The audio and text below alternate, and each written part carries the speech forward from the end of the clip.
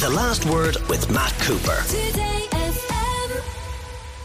Now, we have a group of guests with us to start, though. We're going to go to Conor Lally, the security and crime editor of the Irish Times, because I suppose the most important thing is that people are worried about is what do we know about the condition of the victims of yesterday's dreadful attack in Parnell Square?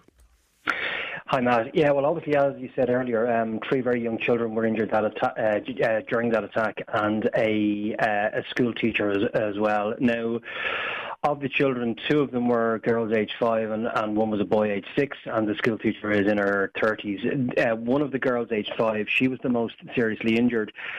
We understand that she was stabbed in the chest. She was revived at the scene and she was taken to Temple Street Hospital, where she has undergone surgery there. So she remains obviously in hospital. She's very seriously ill, and really there's been no change in her status throughout the day, Matt. So there are still grave concerns for her. And then the boy who was treated, he has been discharged from hospital. The other young girl who was treated, she remains in hospital, but she's less seriously injured. And then their teacher who intervened to try and save them, she is seriously injured as well, and she's currently still in hospital. But I don't think there are concerns for her life. Well, we just hope that this works out, that they recover from their injuries. I think everybody will just want to see recovery in a situation like this, and from the physical injuries and also from the trauma from the actual attack. What about the suspect in this case? What do we know of his position? So he was seriously injured. As you say, people intervened on the street, passers-by. They intervened and they overpowered him in a fairly, robust way. He appears to have been badly injured during that. Gardaí were also investigating whether he had wounds that were self-inflicted. So he was taken from the scene and he was brought to hospital. He remains under armed guard in a hospital. Detectives working on the case are waiting to speak to him. Obviously, they'll have to wait until he's well enough to be spoken to. They've identified where he was staying. They've searched that property, and they've also seized things like his laptop and his phone. So they're going through that to try and assess, is there any information available on the laptop or the phone that may explain more about his background, why he did what he did. But as at the moment, I mean, it's still the same really as the picture last night. Gardaí are still trying to ascertain why he would have acted in the way that he did, and they don't really seem to know that as of yet. Had they any prior knowledge of him for any other reason? He certainly hasn't been on the Garda's radar for any, serious, criminal behaviour. He's been living in Ireland for quite some time. He's here over 20 years. He is originally from abroad. He has Irish citizenship. Doesn't seem to have a partner or children here. So this seems to have been, it seems to be random, but because the guards don't exactly know why he did what he did, they can't really say that as of yet. So they haven't ruled out any possibility for his actions, but they can't find any relationship or any previous contact between him and any of the people that he attacked yesterday afternoon on Parnell Square.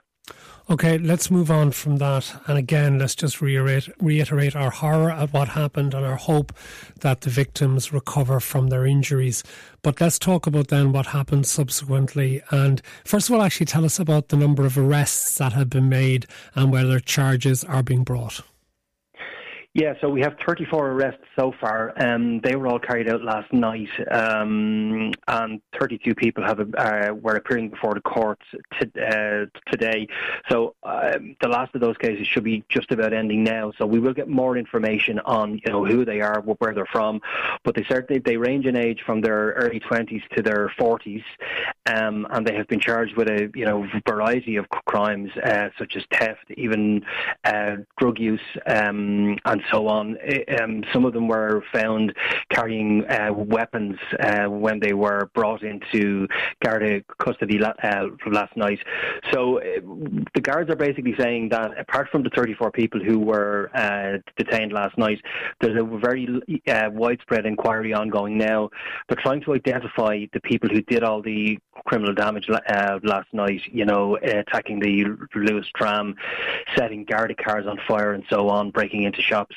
And really that's just the job of trying to collect up CCTV from everywhere and just spend that painstaking time going through all of that, trying to get images of the people that they can see on the CCTV carried out crimes, and really, I suppose, spending a very prolonged period of time trying to pick off those people with, long-term Garda inquiries. But there should be a lot of very good quality CCTV available. And sorry, Conor, in addition to CCTV, can they use the social media video footage, which was widely shared last night, and which I believe sometimes you can sort of follow the comments by people who've put it up, and that might actually identify people? They absolutely can. I mean, they can use, social media. They can use clips that were shared on WhatsApp. All of those things. Once the guards have any form of evidence that can identify suspects and that can really show them taking part in, crimes, that can be used as evidence in court. So, as I say, that will be a longer job. Obviously, the 34 people that were picked up by the guards last night are accused of being caught in the act on the night in question. And now the police operation in that regard will move into, trying to collect evidence and trying to catch people in the weeks ahead. But I certainly think we'll see a lot more people charged and being brought before the courts. Conor Lally, Crime and Security Editor of the Irish Times, thank you. Paul Gallagher is an owner of a business which was targeted by the looters last night, the Essex shop on the corner of O'Connell Street and Middle Abbey Street. He's also a member of Retail Excellence. Paul, thank you for joining us. How much damage was done to your business last night, Paul? Extensive. The shop, I'm still here. They're replacing all the windows and doors. These, toughened glass windows are very, very expensive, but the place itself has been ravaged, and I mean literally ravaged. The shop floor was completely cleared out of all its stock, and downstairs, the stockroom, there was a huge amount of stuff taken. So we're going to do a stock take in the morning and see what's left, but it's a serious amount of stock on this thing. Had you any staff there at the time? No, thank God. The good news on this is that all our staff are safe and accounted for, and that was our priority. My business partner, Sunil, who we own this business, we were in London at the Rolling Stone Awards yesterday evening, courtesy of Skechers, which is our other business, and we were just sitting down to dinner, and when all these images started running through, so you can imagine we didn't have exactly a great time at the Rolling Stone Awards. So this place was ravaged, and what they did is, some of the stuff they did downstairs is fairly low-life stuff now. I mean, this is thugs and opportunists at its worst. Really, really, you'd be sickened. We have a very diverse staff, a very large range of ethnic nationalities, and we're very grateful and glad of our staff, and we take great pride in having a good team here. But a lot of our staff, even in Skechers in Blanchardstown today, 5 or 6 of the staff didn't come into work today because they're afraid. And that's not right, Matt. That is just simply not right. And I mean, we have quite a few businesses here across the country, and I think our staff deserve to be able to go to work and not to be afraid going to work, not to be afraid in work, and not to be afraid going home from work. I mean, there's a freedom of movement here. But the biggest problem we see, and I was on national radio about this time last year, expressing concern about downtown Dublin becoming, or possibly becoming, a no-go area. And now this has been tinder boiling for a long time, and the consequences of it are, yesterday was very tragic, but it's been underlying, and this whole thing is, it's just ridiculous. The justice system is certainly not fit for purpose for the modern day Dublin or Ireland. Well, look, one other thing, Paul, I presume today was going to be one of your biggest days of the year as well, with our Black Friday sales, was it? Yeah, Black Friday would have been huge in this store. This store is an extremely busy store, and we won't be open tomorrow, and we won't be open Sunday. We won't be open for maybe we might get open at the end of next week. But the other thing is when we opened the store, we were told it's a heritage building and we couldn't put shutters out the front of it by the planners, and so we opened without shutters. And if we had shutters here last night, this store would be open and trading today, and our staff would feel an awful lot safer. Okay. So I think the planning needs to be relooked at. But the biggest issue here, I think, Matt, is the sentences. Like, we have people coming in here. We're robbed in this store practically every week, right? And there's people going, you try and get them prosecuted, and they have 27 previous convictions, and they walk out the door again. Like, that's not fit for purpose. The Justice Minister and the justice system needs to give sentences that are harsh enough to control this, and the Gardaí need to up the presence, and I think in conjunction with the justice system, something has to be done. This, like, what we're living in now is a lawless society in certain times of the day in certain parts of the city, and I don't think that represents a true representation of Ireland 2023. Thank you very much, Paul Gallagher, member of the Retail Excellence Board and one of the business owners affected last night. Aoife Barry, we know well in this programme, journalist and author of Social Capital. You were following what happened last night very much on social media, and we were also around the Parnell Square area yesterday as well. Aoife, should the Gardaí have known what was going to happen? Well, yesterday I was at the scene after that horrific attack on Parnell Square East, and as I was walking away from it, I passed a couple of people talking on the street, two men, and one of them said to the other, "That's what happens when you have open borders." And I thought, oh God. And I went onto Twitter and I looked at what people were saying, and I immediately, this is within an hour of the attack happening, saw things about the nationality of the alleged perpetrator and saw tweets talking about scorched earth, talking about leftists getting it, talking about this is a watershed moment. It's all going to happen if we think this is what we believe it is, as in if the alleged perpetrator isn't Irish. And I immediately knew, as like an average person looking at Twitter with these really accessible, easy to read tweets, I just had to put the word Parnell into the search bar on Twitter to find them. I immediately felt really worried. I put it onto my own kind of green stories on Instagram. I didn't put it out publicly, but to my own friends, kind of saying, there's people saying these things on the internet right now on social media. This is really worrying, solidarity with people in a really multicultural area in Dublin 1. And if you looked online, if anybody with any power in terms of policing or etc.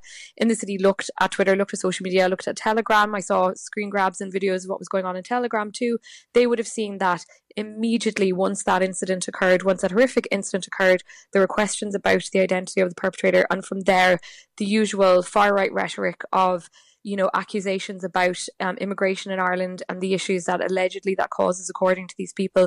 And there were calls for, the government has blood on its hands, etc., blaming the government for this alleged incident. So I really can't say how anybody couldn't have seen that happen, because it was right there in people's faces. Now, did people know that was going to turn into what yesterday turned into?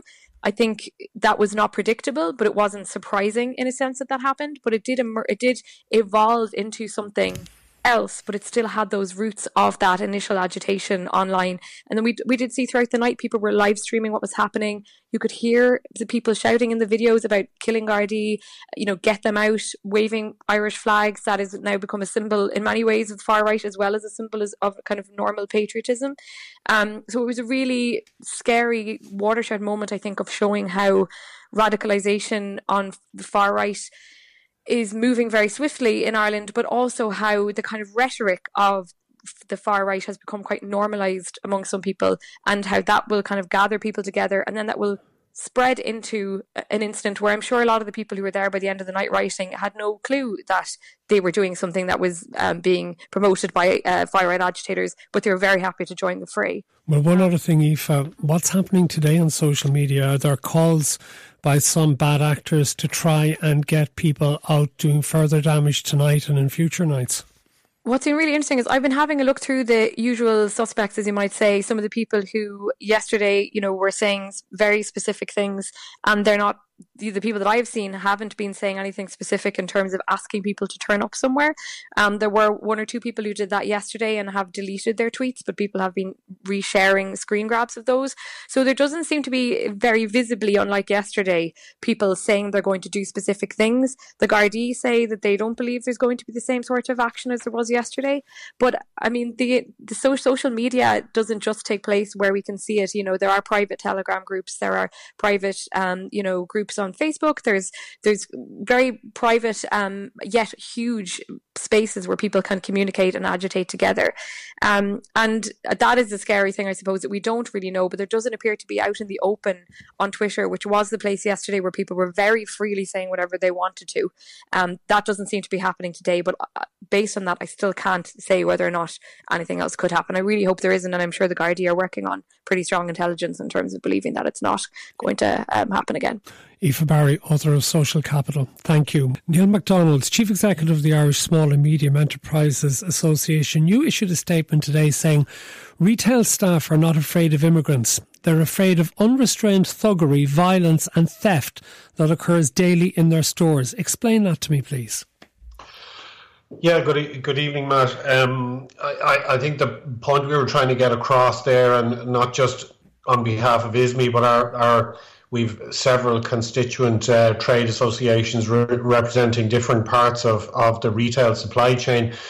This isn't, obviously what we saw yesterday was a large outbreak of violence, but our retail staff on a daily, ongoing basis see low levels of this sort of thuggery committed by people who have no fear of the Gardaí.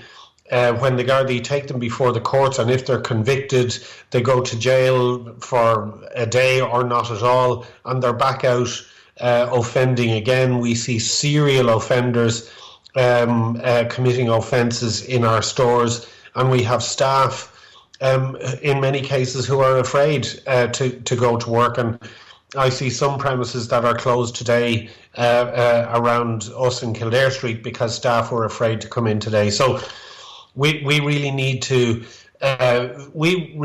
ensure that these people that we saw acting violently last night, they need to have respect for the law and they need to have respect for the courts. And as things stand, they don't.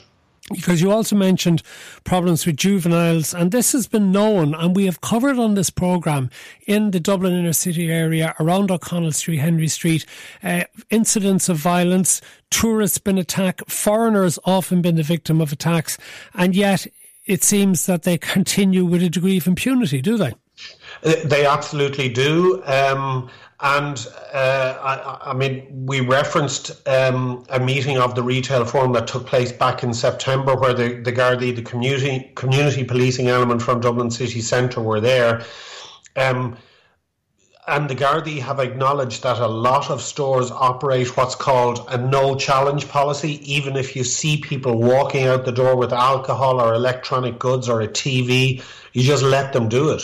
Because the alternative is, you're going to, if it's a juvenile, you could be charged with assault if you go near them, or otherwise, if it's an adult, very typically we see a lot of stores getting sued after the fact for defamation or for wrongful imprisonment or for discrimination under the Equality Act. So there really is a perception that the law is never on the side of the retailer or the shop staff. It's always on the side of the miscreant. Yeah, the reason this is relevant is that the people, if people can get away with doing this type of thing, they will do worse things, like the rioters did last night under the cover of apparently believing in some political philosophy of some kind. Richard Guiney, Chief Executive of Dublin Town, I know you have met with the Gardaí today in relation to this.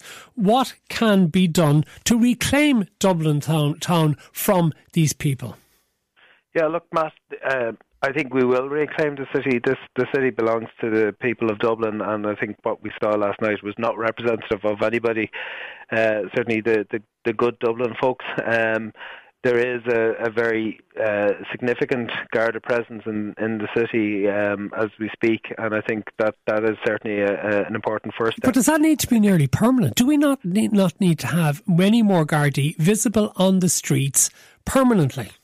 Yeah, look, certainly more Gardaí is in terms of instilling confidence and perceptions of safety. More Gardaí is definitely a way to go. But I think we also need to address. I agree with Neil. Like the juvenile issue is something that we have raised with government before. There are kids going into shops, and they're kids, like they're 13, 14, 15, taking what they want and saying, I'm taking this. Like, no, not trying to hide the fact that they're stealing from a premises, and it often comes with horrendous racial abuse if the shop assistant is a non-national. So I think it's one of those things that that does need to be addressed, and there are definitely kids who are not taking the opportunity of the juvenile liaison seriously, and in those instances, I think there has to be repercussions for their behaviour.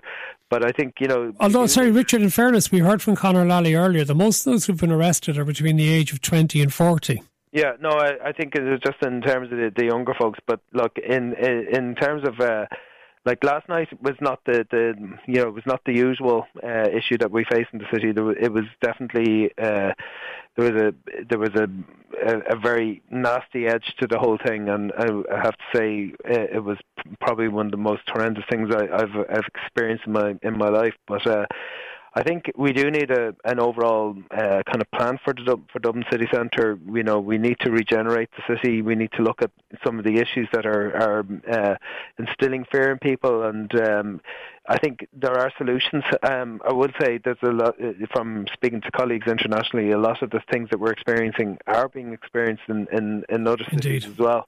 Okay, I have to leave it there, unfortunately. Okay. Richard Guiney, Chief Executive of Dublin Town, thank you. The Last Word with Matt Cooper. Weekdays from 4:30. Today